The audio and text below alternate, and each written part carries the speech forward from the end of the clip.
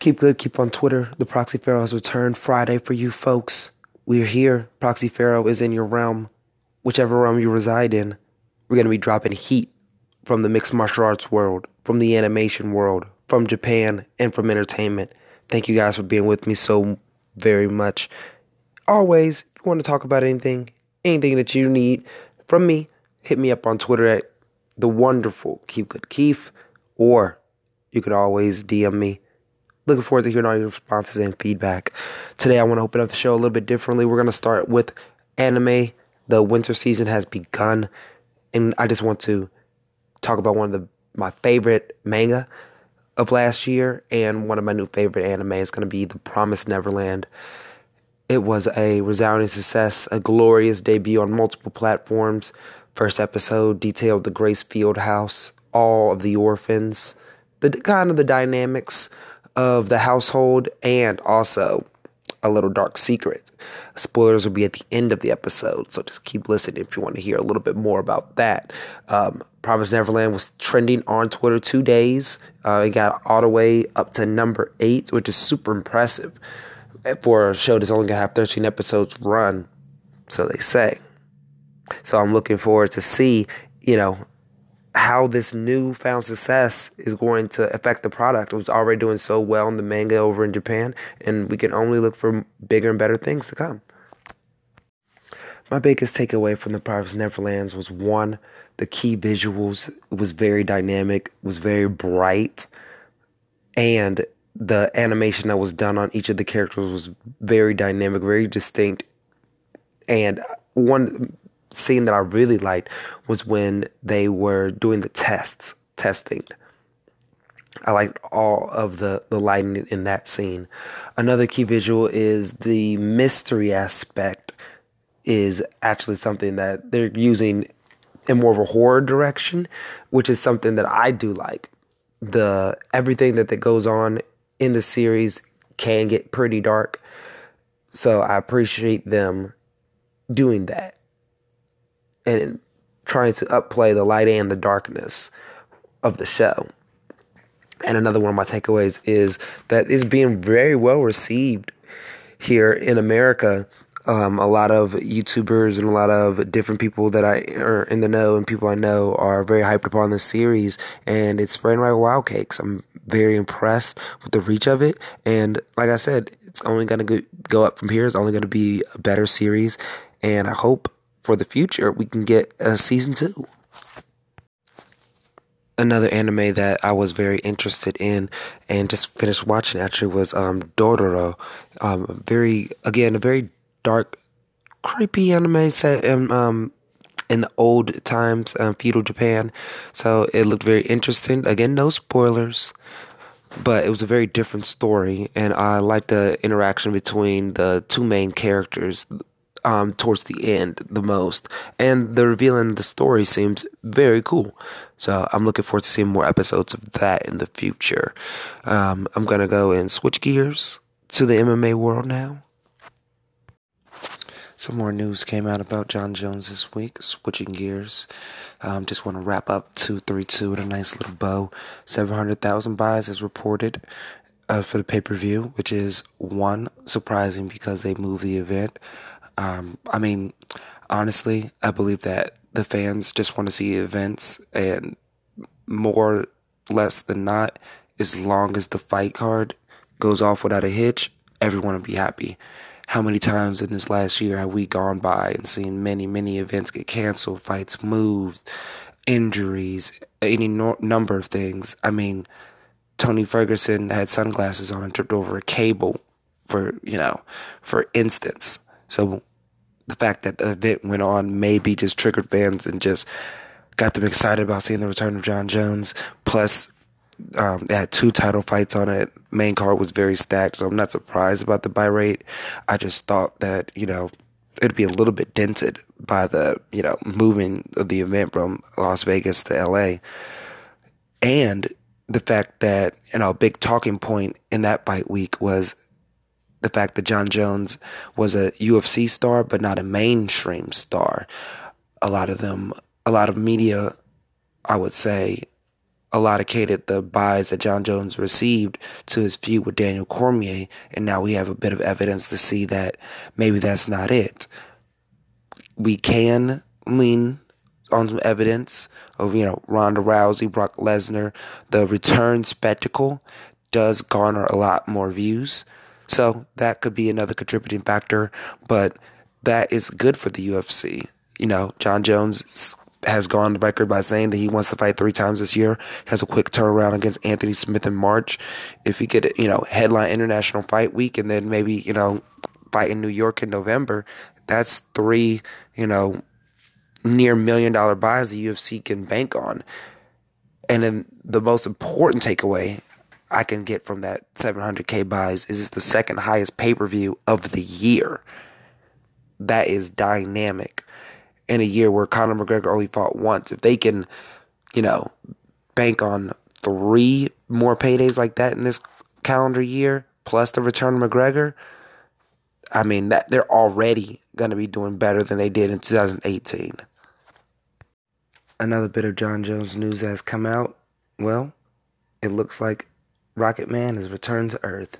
There was no positive tests resulting from the UFC 232 post-fight drug screenings for John Jones. So any speculation that they were giving him a pass and pushing drug tests under the bus, at least at this junction, we can be calmed. They can be quelled. I'm not 100% sure. No one can be. No one can even know what a picogram is. But at the end of the day, he tested clean. We can move forward. That's evidence that he can show Nevada and his hearing later on this month. And if he can show those things, maybe he'll be able to get this license. And we can maybe put this whole metabolite thing to bed. I feel like that would be the most important thing for his career. We can't have, John Jones fighting 3 times a year. And every single fight we're talking about this metabolite stuff. That's going to bring a cloud over the event, a cloud over the championship, and a cloud over sport. We just can't have that. One thing I want to quickly touch on before I get into fight announcements is that Rose Namajunas is going to fight Jessica Andrade in May in Brazil, which is something I already talked about on my last podcast. But a new revelation is they're trying to sell out a 45,000 seat arena for that fight. And that's going to be a headlining fight in Brazil. That is huge for the strawweight division, where I don't believe they ever have headlined a pay-per-view before. But it looks like, just like before with Amanda Nunes, as long as they have a Brazilian contender or champion, they can go down there and try to sell out. I'm very interested to see what those numbers will do. And good on Rose Namajunas to come back from injury, fighting the scariest woman in the division, somebody who took Joanna's best strikes and kept going forward for 5 hard rounds and has been unstoppable since then. I mean, Jessica Andrade looks like a tank, steamroller, if you will.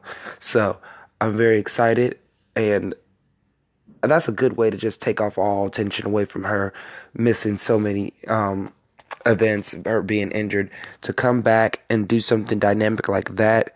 The whole Kobe Covington whining about people not taking fights, Tyron Woodley complaining about them forcing him into championship bouts. I don't know any champion that's going to go down to Brazil and defend their title like that besides Ronda.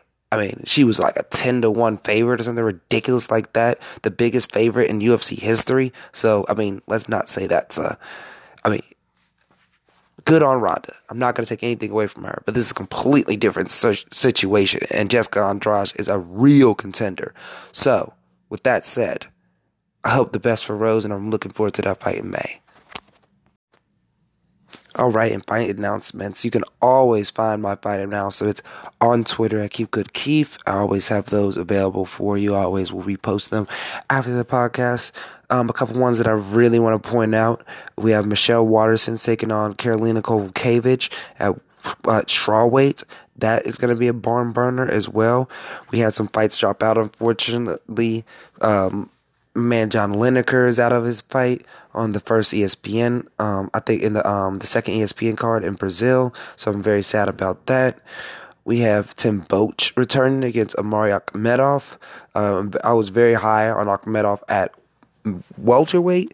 Now he's going up to middleweight, so I'm only expecting great things for him. For some reason, I feel like he's fought one time middleweight in the UFC. Let me know on Twitter if I'm right or wrong about that.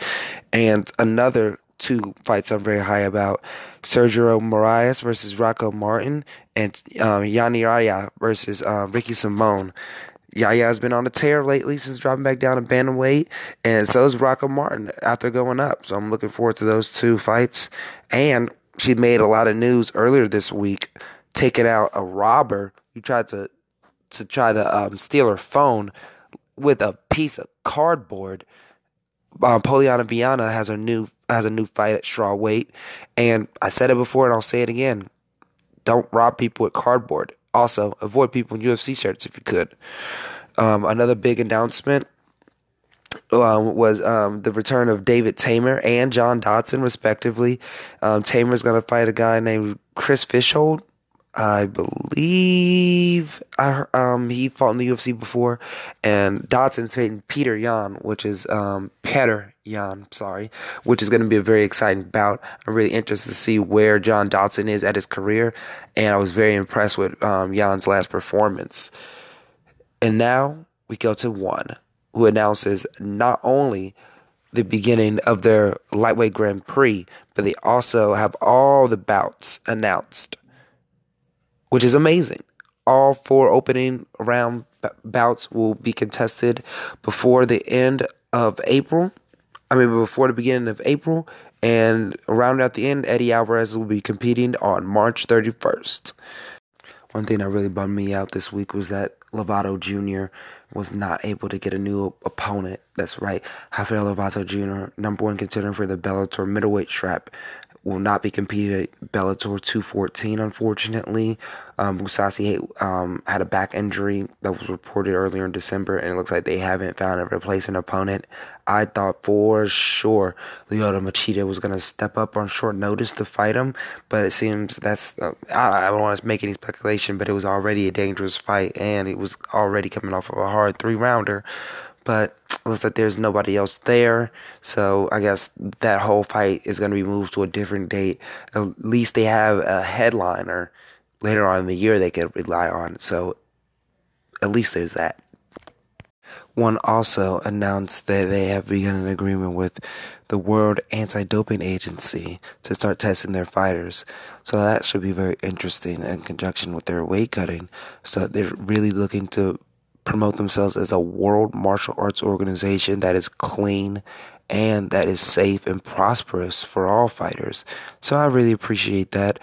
We have to see what, one doesn't really publicize a lot of their findings, so let's see if we even hear anything from these drug tests, if their organization is going to be affected anywhere near the UFCs, or will it be more like a Bellator, where, it's, testing is done, but we don't hear anything about it, and, fight cards aren't really affected by it because of this, the not stringent state testing. But it just baffles me how they're going to be able to test all those fighters all across Asia with this with this new agreement. It's incredible. And the only thing I can hope for is that the fighters are taken care of, and that all the fighters have signed on for this willingly, because in the UFC it wasn't done that way, and I'm just going to be very surprised if it's done that way in another MMA organization. And I really wonder how WADA is going to improve, business for one championship. As we've seen in the UFC, it's not a financially prosperous move to do. Many, many fight cards have been canceled out due to failed drug testing, and many, many stories have been published, just as recently as 232 about different drug testing procedures and how they can affect a fighter and the science behind of it. And it's been very fatiguing to the modern MMA fan. And for someone else to throw their hand into that ring, I'm very, very surprised.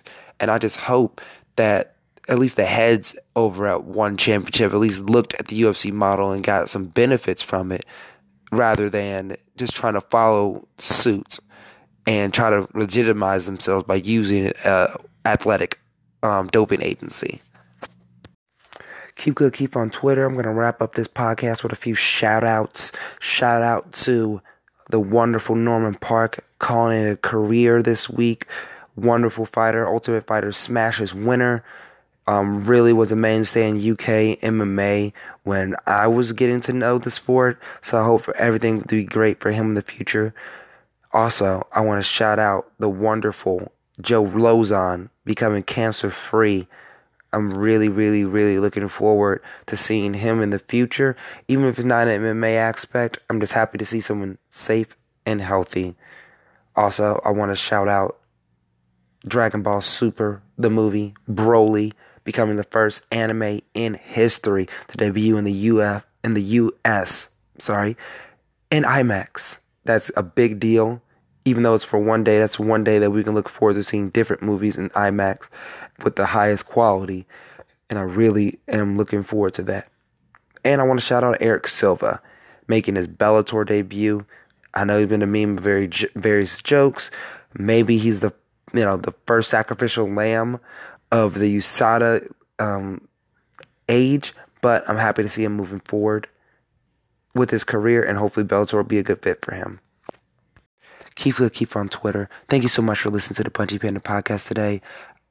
Thank you so much for sticking with me. You can always hit me up on Twitter, Keith Good Keith, DM me, anything you want me to improve, add, and if you just want to hit me up, I'm willing to talk to you guys. Thank you so much for being a loyal listener.